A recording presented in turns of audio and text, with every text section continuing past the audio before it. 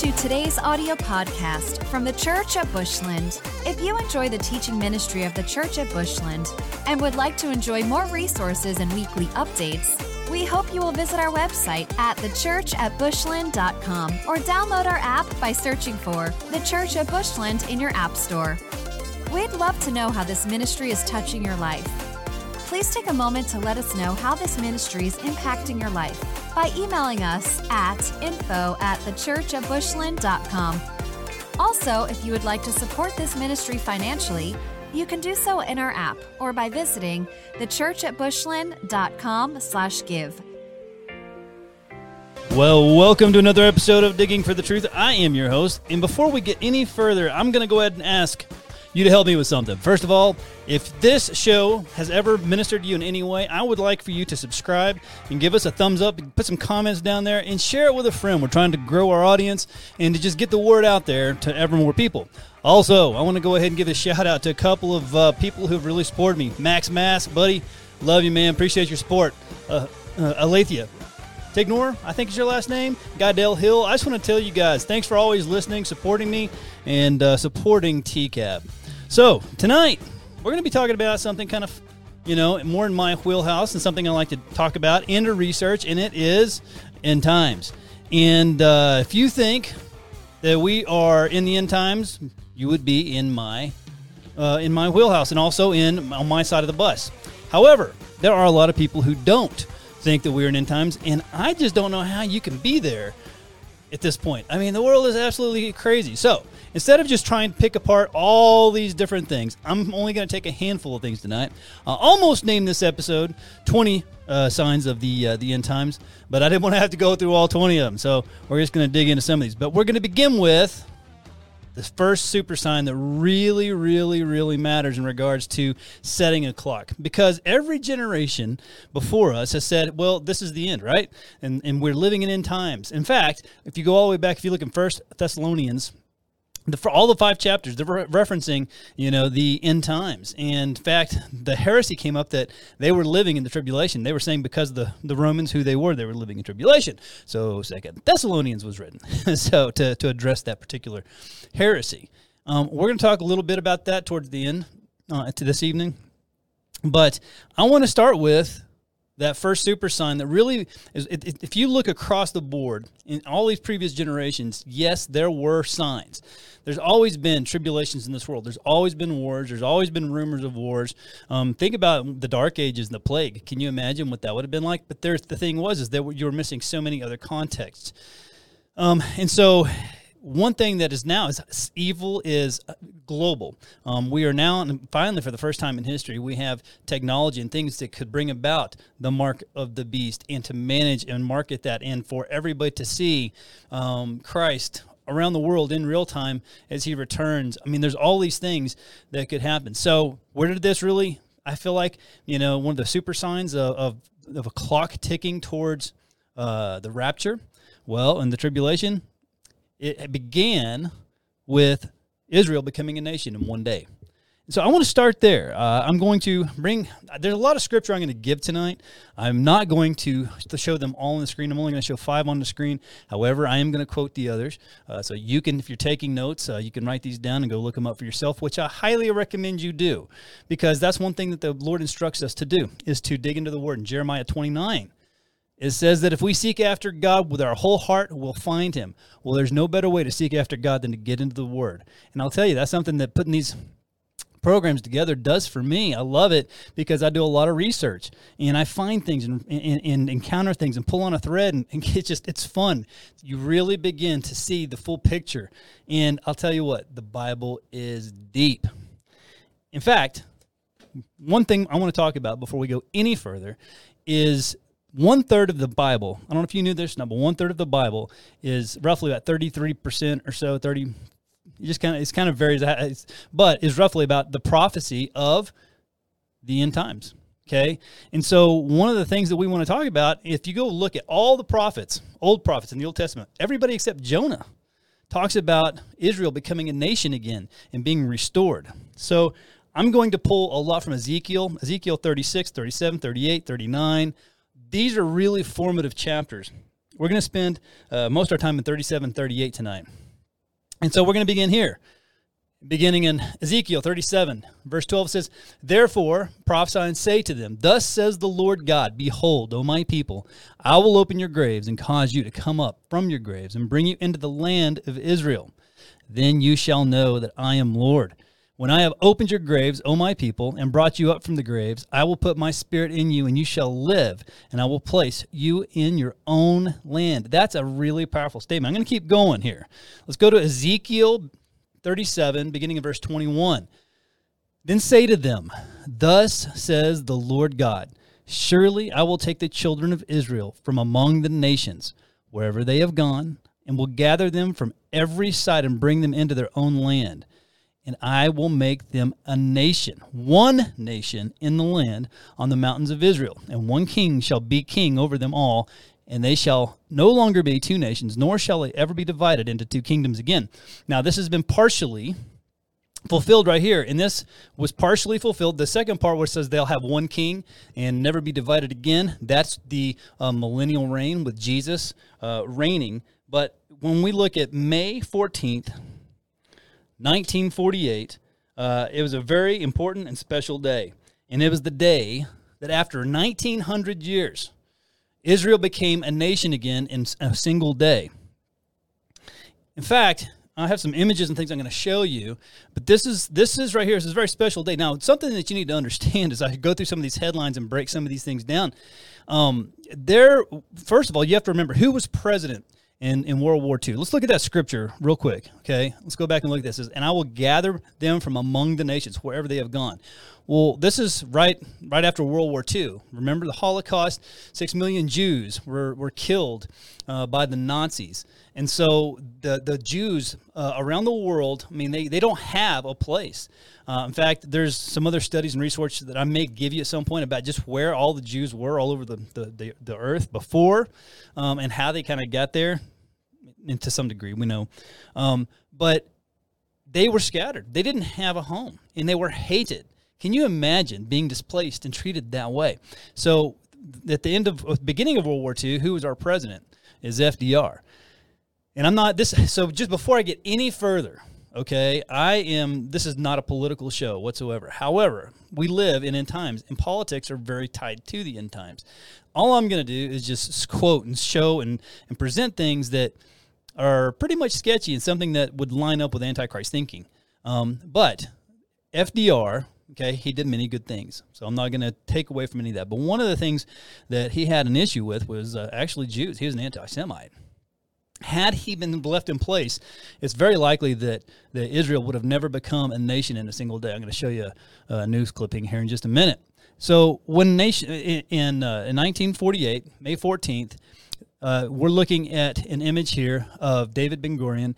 He was the first prime minister, and this is the Independence Hall. I'm going to show you another image of it, a more modern one here in a minute, in Israel. And so they've just been declared a nation.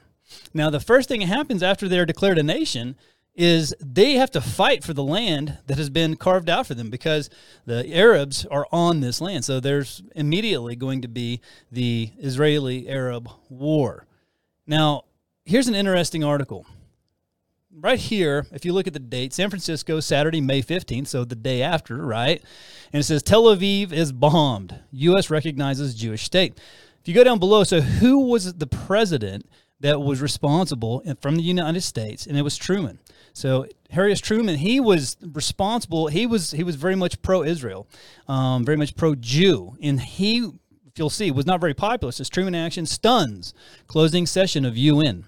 Battle in Jerusalem. Egypt orders invasion. Okay, and then it goes on to talk about Palestine and stuff. So at a glance. Now you have to understand the term Palestine was a name given to that region. So Israel, Judah, all of that was given by the Romans whenever in 70 AD when they burned down the temple. They wanted to erase and try to wipe off the entire memory of the Jews and who they were. So when whenever Israel was made a nation, Great Britain was really the one that was in charge. There's actually called, I think, Palestine of Great Britain was, I think, the title of that region at the time. So there was a whole lot going on, but here's an interesting scripture that we need to remember, and this is in Zechariah. And in Zechariah, beginning in verse 12, chapter 3, it says this, "And it shall happen in that day that I will make Jerusalem a very heavy stone for all peoples. All who would heave it away will surely be cut in pieces, though all the nations of the earth are gathered against it." So I don't want to sit too much on the history of Israel, but it's important that you understand. I want to talk, and we're going to talk more about it here in a minute, but there's a lot of things that happened. There's a lot of wars that happened. The War of 1967, the 7-Day War. There's just so many things that God has done to supernaturally protect Israel. But one of the things that you have to understand is that, just like it says in Zechariah, that it will be a heavy stone around the world. Think there's no more contested land in the entire world than Jerusalem. Jerusalem in Israel it is the most contested land in all the world. Have you ever thought about why? Because here, especially now, it's beautiful now. But if you look back in history, and I'm going to show you some images in a minute. I mean, it was mostly like desert, rugged desert. And so one of the things that you also have to pay attention to are the governments around the world and what they are saying about Jerusalem. This includes our own government. We're going to talk more about America and where it stands in the area of the stance against or for or against Israel. But I want to go into this article. It was actually in the Jewish News Syndicate, and this was actually released today, July 18th, 2023. And it says Biden's new anti-Israel policy. And basically, I'm just going to read a part of this article. It says, last week, the Biden administration announced that it would no longer support scientific and technological research at Israeli institutions in Judea, Samaria, Eastern Jerusalem, and the Golan Heights. State Department spokesman Matthew Miller declared that engaging in bilateral scientific and technological cooperation with Israel in geographic areas which came under the administration of Israel after 1967 and which remain subject to final status negotiations is inconsistent with U.S. foreign policy. It goes on. You can read through it. They try to give some stuff, but here's basically what it comes down to. And the author of this article, his name is Eric Levine, and he basically says this: it is difficult to imagine a more incoherent, dangerous, and dishonest policy. It has nothing to do with advancing American interests in the Middle East or anywhere else. It is driven solely by domestic politics. President Joe Biden knows he cannot win re-election without the support of the progressive wing of the Democratic Party, which is overwhelmingly anti-Israel and or anti-Semite. So basically, the Biden administration has taken the anti-Semitic BDS movement position, which is to divest and pull out of all of these interests, okay, and to turn it into government policy. Again, I'm not trying to make this a political show at all. I just want to make sure that we understand the importance of the things that we do as it relates to Israel. So, for example, there's a really good book. I have not read all of it. I read, I'd say, about 5 or 6 chapters of it. I kind of was picking and choosing. But the name of the book is Eye to Eye, Facing the Consequences of Dividing Israel. It's written by a man named William Koenig.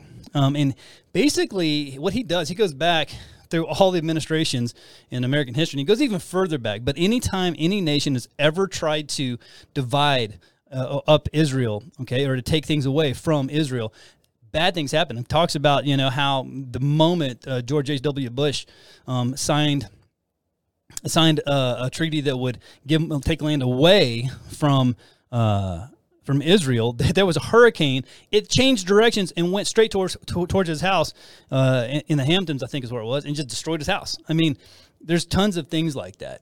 You need to understand that when you set yourself against Israel, you set yourself against God, and he will set himself in battle formation against you. And so, one, as individuals, we need to support Israel. Two, as a nation, we need to support Israel. And that does not always happen, clearly. Well, Matthew 24. So I'm going to go ahead and move ahead a little bit, but in Matthew 24, let's see if I don't think I actually put this scripture in there. I'm going to go ahead and read it to you. But Matthew 24 is mostly Jesus talking, and it is a very end times and tribulation related chapter, and it gives you lots of information. But one of the things it tells us is that we may not know the day nor the hour, but we will know the season. And here's what that scripture says, beginning in verse 32. Now, learn this parable from the fig tree. When its branch has already become tender and puts forth leaves, you know that summer is near. So you also, when you see all these things, know that it is near at the doors. Assuredly, I say to you, this generation will by no means pass away until these things take place. So how long is a generation? You know, this is a topic that comes up quite a bit, and there's a lot of different ways to interpret a generation. You know, one of the things that I see now that I don't necessarily like, but it's the way we break down generations. And I've even recently, I mean, because this is a category of people, but that's really what happens with generations. Instead of saying it's my children and their children, that is a term of generations, but we also categorize a group of people. For example, the millennials are from 1981 to 1996, and they were basically grouped when they were born, by the way. And they're grouped in an era or with other people who grew up with the internet. In other words, when they were basically of an age, I mean, the internet was always kind of central to them. So there's some people on the bubble. And also, it really changed culture for that generation. Look at Generation Z, Gen Zs. My children are Gen Zers, okay? And so when we break all of this down, but what does the Bible say about generations? Well, in Psalms 90, it says, the days of our lives are 70 years. As if by reason of strength, they're 80 years. So, you know, this is giving us, in fact, if you go to the Old Testament, it talks about the span of men being up to 120 years. I mean, but this changed clearly post-flood for a number of reasons. That will be another podcast that we get into in regards to the antediluvian period, the post-flood period, giants, and why we don't live as long as we used to. That'll be a fun one. But the thing that we need to understand is that there's a Hebrew word called tuledah, and that basically, if you go look in Genesis 2:4, it's the first reference of the word generation in the Bible. And that word tuledah is basically just means history. We're going through the generations of the history of our peoples. Well, through other looking accounts and references in the Old Testament, it says that a generation is 30 years. Basically, when it's referring to when my children, I come of age and have children. So this caps off this generation, and so it's roughly 30 to 33 years. I think that probably a good litmus to go from looking at, because it says, when it says this generation will by no means pass away till all these things take place, I believe that if we look at probably one of the more literal terms of it is, we saw Israel formed as a nation in 1948.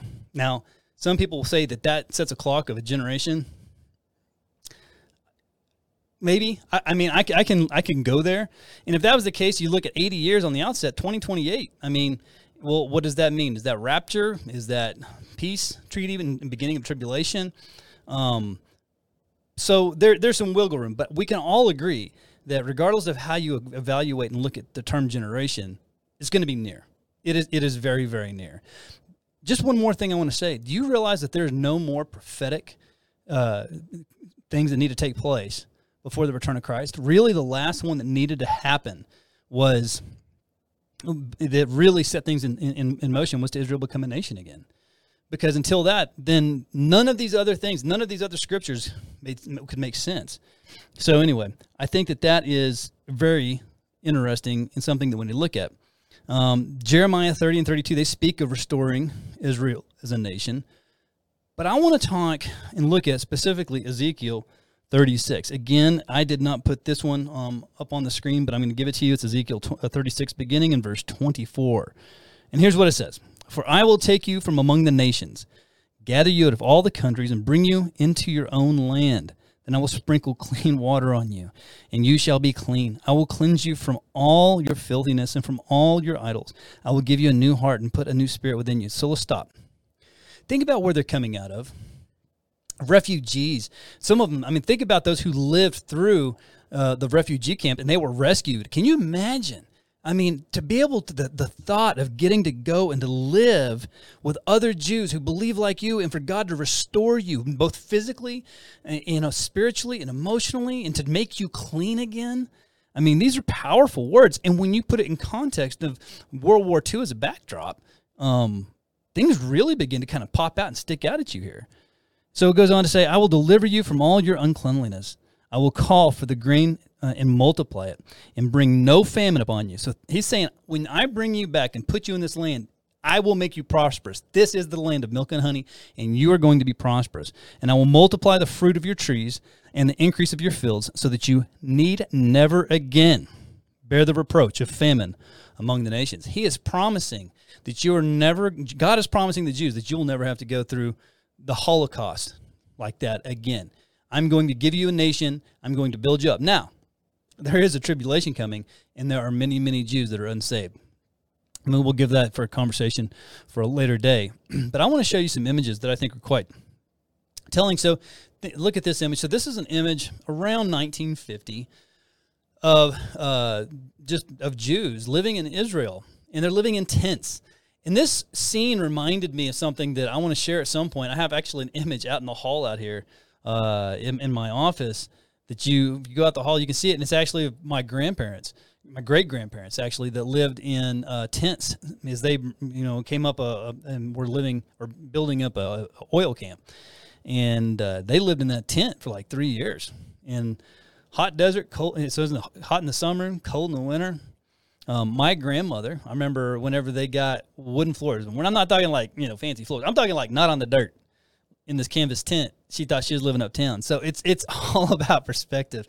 But these Jews right here, they were ecstatic. Think about how much better this was than, internment camps. And not only that, people around you with a like mind. How many of you would raise your hand right now and say, I want to be around people with a like mind? Because there's so many crazy people out there right now saying things that totally contradict the way I believe, and it wounds and burdens your heart when you hear them speaking and living this way.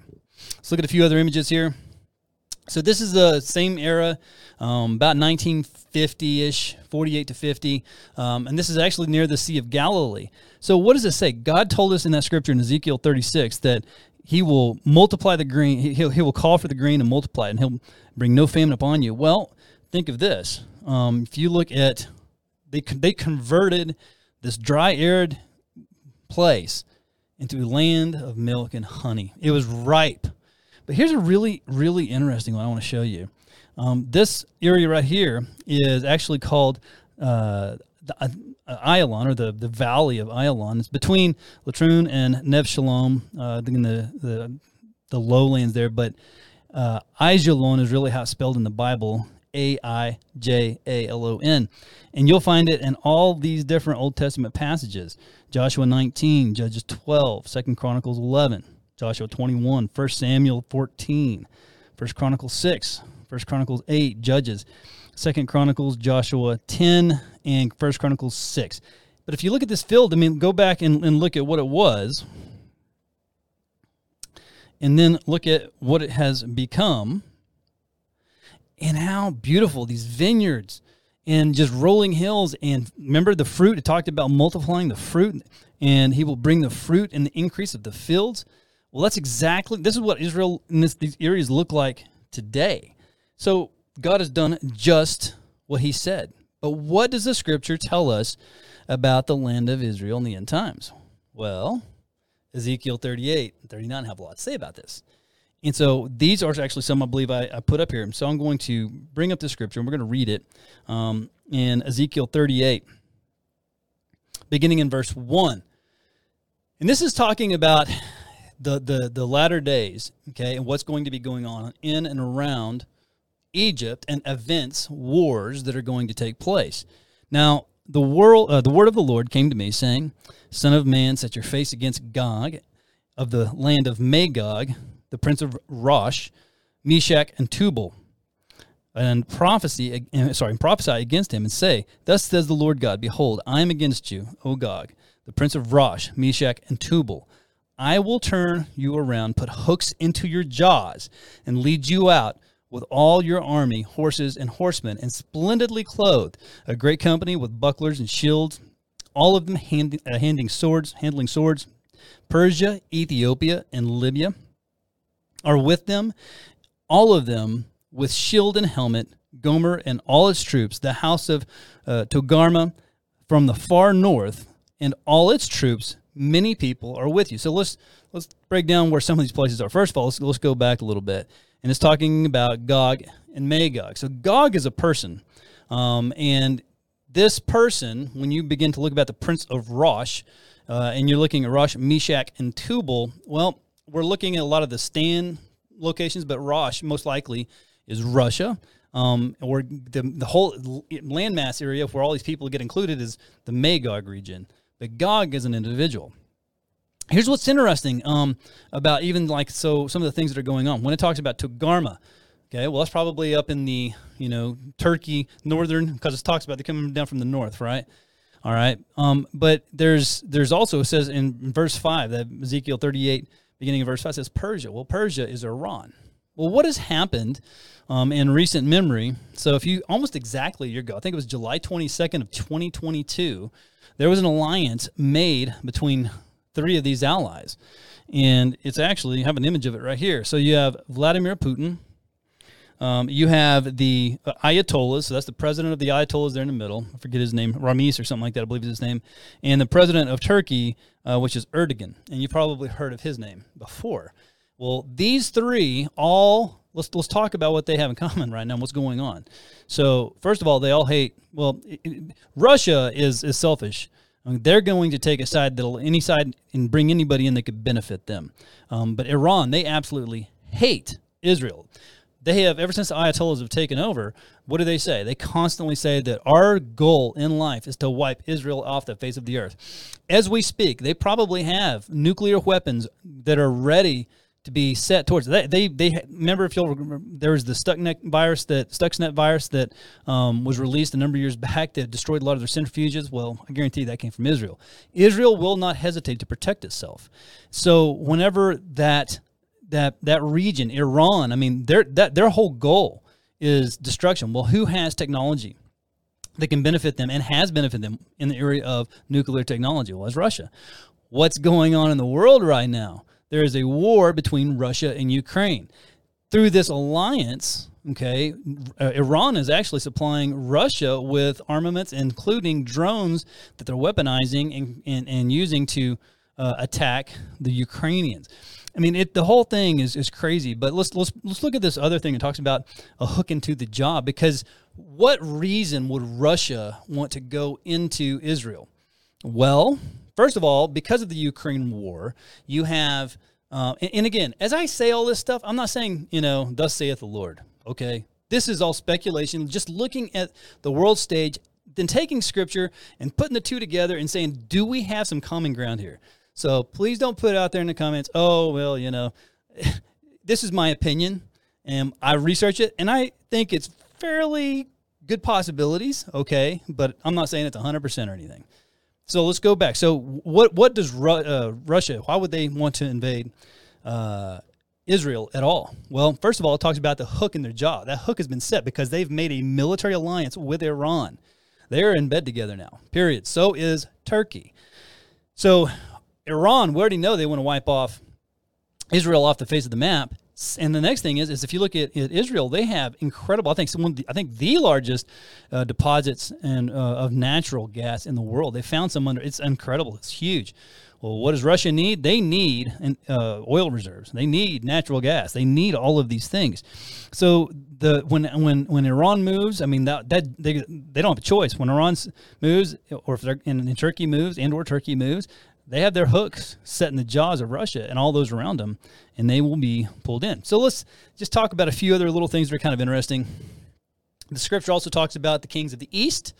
When the Antichrist kingdom comes, there will also be wars. So we're looking at things that are moving towards an Antichrist kingdom. This is going to happen post-rapture.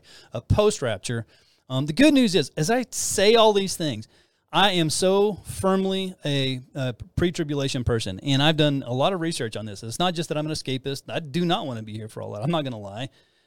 But when you look at the Word and you look at the world, what's holding back the Antichrist kingdom? I'm going to show you some more things here in a minute, like with the World Economic Forum and all these things. Well, it is us. It is the Christians. It is the people who are standing firm and saying no. But there's other factions. It's just interesting to look at it. So the Word tells us that there will be the kings of the East, which are most likely China and North Korea. And they are totalitarian governments, communist nations, right? They hate, and so, but they want power. They agree with the the ideologies of the World Economic Forum and stuff like that. But the problem is they want to be the ones in power. So when the Antichrist comes in the one world government really begins to kind of gel, it'll be loosely held together. Technology will be a very significant piece of this and will be a big part of what holds it together. But with that being said, there will be wars with the Antichrist kingdom and probably the kings of the East, which would be China, North Korea, and some of those players. So it's just interesting when you start looking at it all. And we know that it's all kind of loosely held together just because of what Daniel, the book of Daniel, tells us. So anyway, just kind of interesting. But there are more signs of the end times. And I went back and forth, but I wanted to take the time for you to listen to this. But this is back in 1965. This is Paul Harvey, if you remember, and that's the rest of the story. I did his voice a major injustice there. He had a cool voice. And I remember when I was young, and even when I was in college, and I think he married. I can't remember when he passed, but he would do that. And that's the rest of the story.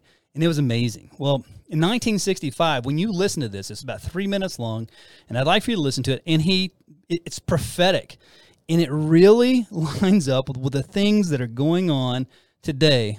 Take a listen. If I were the devil, if I were the devil, if I were the prince of darkness, I'd want to engulf the whole world in darkness. And I'd have a third of its real estate and 4/5 of its population, but I wouldn't be happy until I had seized the ripest apple on the tree, thee. So I'd set about, however necessary, to take over the United States.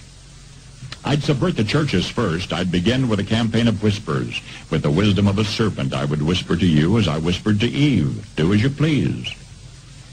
To the young, I would whisper that the Bible is a myth. I would convince them that man created God instead of the other way around. I would confide that what's bad is good and what's good is square.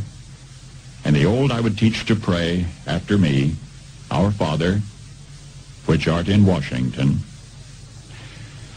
And then I'd get organized. I'd educate authors in how to make lurid literature exciting so that anything else would appear dull and uninteresting. I'd threaten TV with dirtier movies and vice versa. I'd peddle narcotics to whom I could. I'd sell alcohol to ladies and gentlemen of distinction. I'd tranquilize the rest with pills. If I were the devil, I'd soon have families at war with themselves, churches at war with themselves, and nations at war with themselves, until each in its turn was consumed. And with promises of higher ratings, I'd have mesmerizing media fanning the flames. If I were the devil, I would encourage schools to refine young intellects, but neglect to discipline emotions. Just let those run wild. Until before you knew it, you'd have to have drug-sniffing dogs and metal detectors at every schoolhouse door. Within a decade, I'd have prisons overflowing. I'd have judges promoting pornography. Soon I could evict God from the courthouse, then from the schoolhouse, and then from the houses of Congress. And in his own churches, I would substitute psychology for religion and deify science. I would lure priests and pastors into misusing boys and girls and church money. If I were the devil, I'd make the symbol of Easter an egg and the symbol of Christmas a bottle. If I were the devil, I'd take from those who have and give to those who wanted until I had killed the incentive of the ambitious. And what'll you bet? I couldn't get whole states to promote gambling as the way to get rich. I would caution against extremes in hard work, in patriotism, in moral conduct. I would convince the young that marriage is old-fashioned, that swinging is more fun, that what you see on TV is the way to be. And thus I could undress you in public, and I could lure you into bed with diseases for which there is no cure. In other words, if I were the devil, I'd just keep right on doing what he's doing. Isn't that powerful? I mean, I could take each one of those, verses almost that he put together and break them down, from leaning on our emotions instead of reality, to the level of drug abuse and alcoholism, to the sexualization, to the explicit and lurid books. I mean, you see that giving. In fact, I saw one today that made me sick. In regards to the things they're trying to show 8-year-old children, It's demonic. So let's read. I want to go ahead and here's one more scripture that I wanted to kind of sit on. And there are 19 things in here in regards to signs of the end time. It says, but know this, that in the last days perilous times will come, for men will be lovers of themselves, lovers of money, boasters, proud, blasphemers, disobedient to parents, unthankful, unholy, unloving, unforgiving, slanderers, without self-control. Man, no kidding. Brutal, yes. Brutal. Despisers of good, traitors, headstrong, haughty, lovers of pleasure rather than lovers of God, having a form of godliness but denying his power. And from such people turn away. For of this sort are those who creep into the households and make captives of gullible women, loaded down with sins, led away by various lusts, always learning and never able to come to the knowledge of truth. How sad is it that you can never come to the knowledge of truth? When that scripture, if you'd have read that scripture in the 1950s, it probably, it'd have been like, wow, women, and it's because it's talking about, because women were far more virtuous than men. And then all of a sudden, there was no distinction. Women were just as in the middle of sexual sin and lust as men. But we've had 5 kids. And now, I had not personally ever experienced these feelings, but I have watched my wife experience Braxton Hicks. And that's that feeling, like, here she is, about ready to give birth, and you think, oh no, going into labor, but it's these Braxton Hicks contractions, and that's what I feel like we're going on through at a global scale right now. And so when we look at the things that are going on, first of all, globalism is a common acceptance. You talk about the signs going on, major signs of the end times. Well, the common acceptance and desire even of a global government is one of those things. And now younger generations, here's that word generation again, right? In this, I'm referring really to the millennials and the Gen Zers. Saw a deal the other day, a poll came out that 1/3 of all Gen Zers, they believe that the federal government here in the United States should have a camera inside of everybody's home. It's incredible what they are willing to go up. Not only that, the Gen Zers have, I think it's like 60 over, actually might even be over 70%, don't quote me on that, but it's an incredibly high number, have a favorable view of socialism and even want to usher it in. They have no clue what they're even asking for. It's just insanity. So look at the World Economic Forum and Klaus Schwab. I'm going to show a video of him in just a minute. But just in what they're trying to do, they have been working on the Antichrist kingdom from a biblical perspective, though they may not have necessarily thought, hey, this is the Antichrist kingdom. This is the Antichrist kingdom. The world domination, only a few in power and control, the subjugation of those they deem lesser than them, and doing their bidding to own everything. And so our own government, though, if you don't know, is heavily involved in this move towards a one world government. This goes back to, let's talk about, because I've already picked, and I'm going to pick on some more Democrats here in a minute. Let's pick on some Republicans. George W. Bush, his father, George H. Bush, he was actually caught, on mic referring to, in the late 90s, about a new world order, about bringing in a new world order. So this is not a new idea, But I want to go ahead, let's look at a few of these. Let's look at, there's one of these that says lovers of themselves. Let's just take a few of the context out. There's 19 up there of those signs. Let's take lovers of themselves, money, unholy, unloving, and brutal. And let's just talk about this. Let's talk about abortion. I don't want to make a big deal and have a whole abortion set here, but this is something that came out in the news July 17th, which was yesterday. And I'm going to just read this to you. So John Kirby, he is the I'm just going to read the article. White House spokesman John Kirby on Tuesday argued it is a foundational sacred obligation. Think of this. He just said it's a foundational sacred obligation. What is sacred? Anything that is sacred, it's a sacrament, right? And that means it's religious in form. And so here I'm going to go on. So here I'm going to read that again. White House spokesman John Kirby on Tuesday argued it is a foundational sacred obligation for military leaders to provide troops and their family members with access to abortion. Abortion is the sacrament. It is a offering up to a demonic god of Molech, of, hey, give me lust, give me pleasure, give me whatever I want, and I will give you this life. That's what this is. When you call something a foundational sacred obligation, that is absolutely an incredibly demonic statement. And if you want to go and read the rest of this article, I will pop it up on the screen here just real quick. You can see It's out on Breitbart, July 17th. Well, actually, it's on July 18th. Let's see. Yeah, no, it did come out yesterday, July 17th. But you can go read the rest of that article yourself. It is not a pick-me-up. What about, our, Vice President, Kamala Harris? She was recently caught saying this. And innovators from and in the community. Think about the impact on something like public health. When we invest in clean energy and electric vehicles and reduce population, more of our children can breathe clean air and drink clean water. Listen to them all applaud. Did you catch what she said there?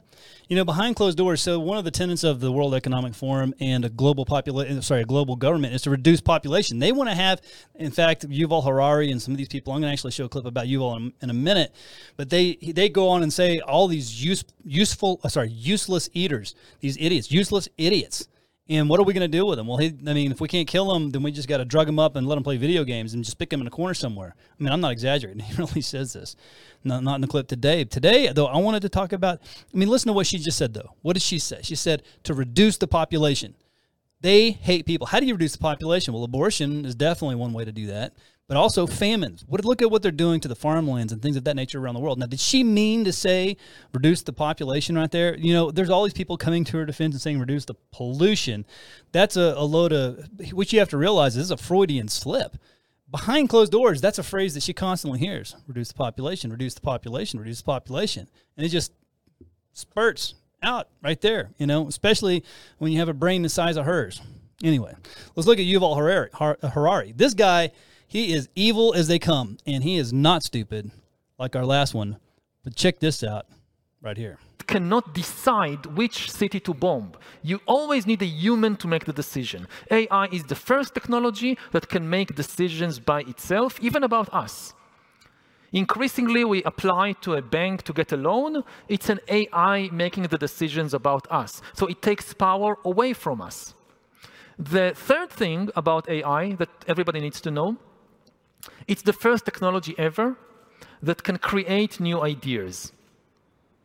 The printing press, radio, television, they broadcast, they spread the ideas created by the human brain, by the human mind. They cannot create a new idea. Gutenberg printed the Bible in the middle of the 15th century. The printing press printed as many copies of the Bible as Gutenberg instructed it, but it did not create a single new page. It had no ideas of its own about the Bible. Is it good? Is it bad? How to interpret this? How to interpret that? AI can create new ideas, can even write a new Bible. Throughout history, religions dreamt about having a book written by a superhuman intelligence, by a non-human entity. Every religion claims our book, all the other books of the other religions, humans wrote them. But our book, no. It came from some superhuman intelligence. In a few years, there might be religions that are actually correct. That just think about a religion whose holy book is written by an AI. That could be a reality in a few years. First of all, this man, if you don't know his history, who he is, he's actually a Jew. He's a history professor in Israel at the University of Jerusalem. And he's also heavily involved with the World Economic Forum and creating a one world government. He is, in fact, some people call him the prophet, ironically, and everything he says lines up with a false prophet. Am I calling him and saying he is the false prophet? I am not. But I'm just saying he is a false prophet. And there are many of those there out there today. He is one of the primary and closest counselors to Klaus Schwab. So I'm going to show you this last clip. And the only reason I'm showing you this is to make you understand that before this, there was a segment talking about how basically Biden has been involved with the World Economic Forum when he was a senator and when he was head of all these different, and he's been basically in love with Klaus Schwab and the idea of this the fourth industrial revolution, which basically is the Fourth Reich. We'll get on that maybe another day. But watch this just so that you can see how in bed leaders of our current government are with an Antichrist kingdom organization. After the other one. Of course, we welcome you now as the Vice President of the United States, as someone who has shown leadership, as someone who has had a privileged position to observe and to shape our global destiny. So we are very eager to hear from you. And I should maybe add one personal remark. I know, Mr. Vice President, you are sometimes called the leader or the Vice President who represents the middle of society. And just to make reference to the book, which you all have, and also to our discussion, which we had at dinner 2 days ago. The fourth industrial revolution has one big challenge. It is the holding out of the middle class, which is a pillar of our democracies. So without first... So did you catch that? We are the enemy. The middle class is the enemy of this fourth industrial revolution. Why? Think about our history. First of all, what do you have to do? If you want to weaken a nation, you have to destroy families. Man, I tell you what, they're got that. How many people do you see, especially now, just divorce? When you destroy the nuclear family, you begin to destroy the nation. You begin to destroy the middle class. But the thing is America is still the strongest middle class group of people anywhere on the earth, and they don't know what to do with us. And he says they are the one. Did you catch what he said? He says this is the group that's still holding on. Well, they've got to figure out how to dismantle this group so they can implement their fourth industrial revolution. Biden goes on to talk about creating a digital revolution and digital control, digital, everything. And this was back in 2016. And when he's saying all these things, on a podcast I'm going to do soon, it's going to actually be about all the AI and the things that are going on with AI. I will show more. I have a special guest that I'll have with me that is another, just a tech and computer nerd. But I know that I don't want to end on a down note here. I want to end on an up note. So what do we need to do? Well, first of all, let's just be practical, because in on the practical things, fight for your local community. Make sure your local community has never been more important than it is right now. Know the people and fight for the people in your local community. And don't let this junk come into your schools. If you see it coming into the schools, go to the school boards and stand there and fight. If you can and you have the means and the mechanisms to pull your kids out of public school and to put them in Christian schools or private schools or homeschool them, then do that. But you need to make sure that we focus on the next generation, the practical things. Second, support a parallel economy. There's all these, I don't know if you've heard this, I think it's called Publico.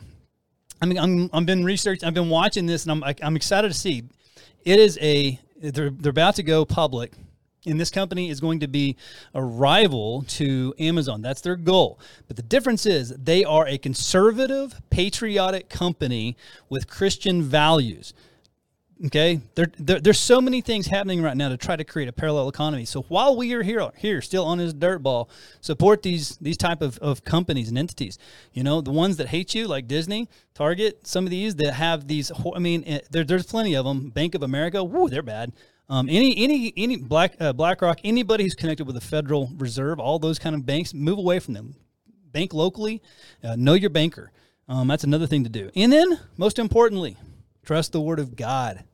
I'm going to read some scripture in Luke 21, beginning in verse 25. And there will be signs in the sun and the moon and the stars, and the earth distress of nations and perplexity, the sea and the waves roaring, men's hearts failing them from fear and expectation of those things which are coming on the earth. For the powers of the heavens will be shaken.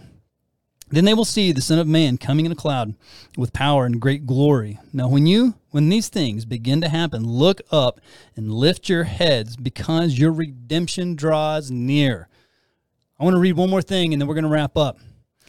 When you begin to look at, the rapture and so forth, this is really one of those core ones. We're going to get into 1 Thessalonians chapter 4, beginning in, I'm going to kind of jump to verse 15. It says, "For this we say to you by the word of the Lord, that we who are alive and remain until the coming of the Lord will by no means precede those who are asleep. For the Lord himself will descend from heaven with a shout, and the voice of an archangel, and with the trumpet of God, and the dead in Christ will rise first. Then who are alive and remain shall be caught up, harpazo, rapturo, right there, caught up together with him in the clouds to meet the Lord with the Lord in the air, and thus we shall always be with the Lord. I want you to know something. That word right there, something if you really break down and get into the Greek, and I've been listening to some people who know a whole lot more than me. But one thing that I really took from it was that word harpazo means to snatch away in the nick of time. So don't let your heart be burdened. Go tell other people about Jesus Christ. And if you don't know Jesus Christ, today's the day that you make a decision for him. It says in Romans 10:9 that if you confess with your tongue and believe in your heart that Jesus Christ died and God raised him from the dead, guess what? Hallelujah. Your name is written in the Lamb's Book of Life and you are saved. And so I just want to encourage you that if you don't know Jesus, let us know in the comments, or if you just accepted Jesus, let us know in the comments, or you can direct message the church, or email us, or call us, and we would love to pray with you and to help you in your walk. Well, thank you for taking the time to watch this program. If this has blessed you, please, again, subscribe, like, share with somebody else, because you know what? It takes energy to put all these together, and those thumbs ups and those comments, they make me happy. I can't wait to see y'all on the next one. Talk to you later. Bye. Thanks for listening to this week's podcast from the Church at Bushland. We hope you will stay connected by following the ministry on YouTube, Facebook, and Instagram by using the Church at Bushland. We are all about people because God is all about people. We exist to help people know God, find freedom, discover purpose, and make a difference.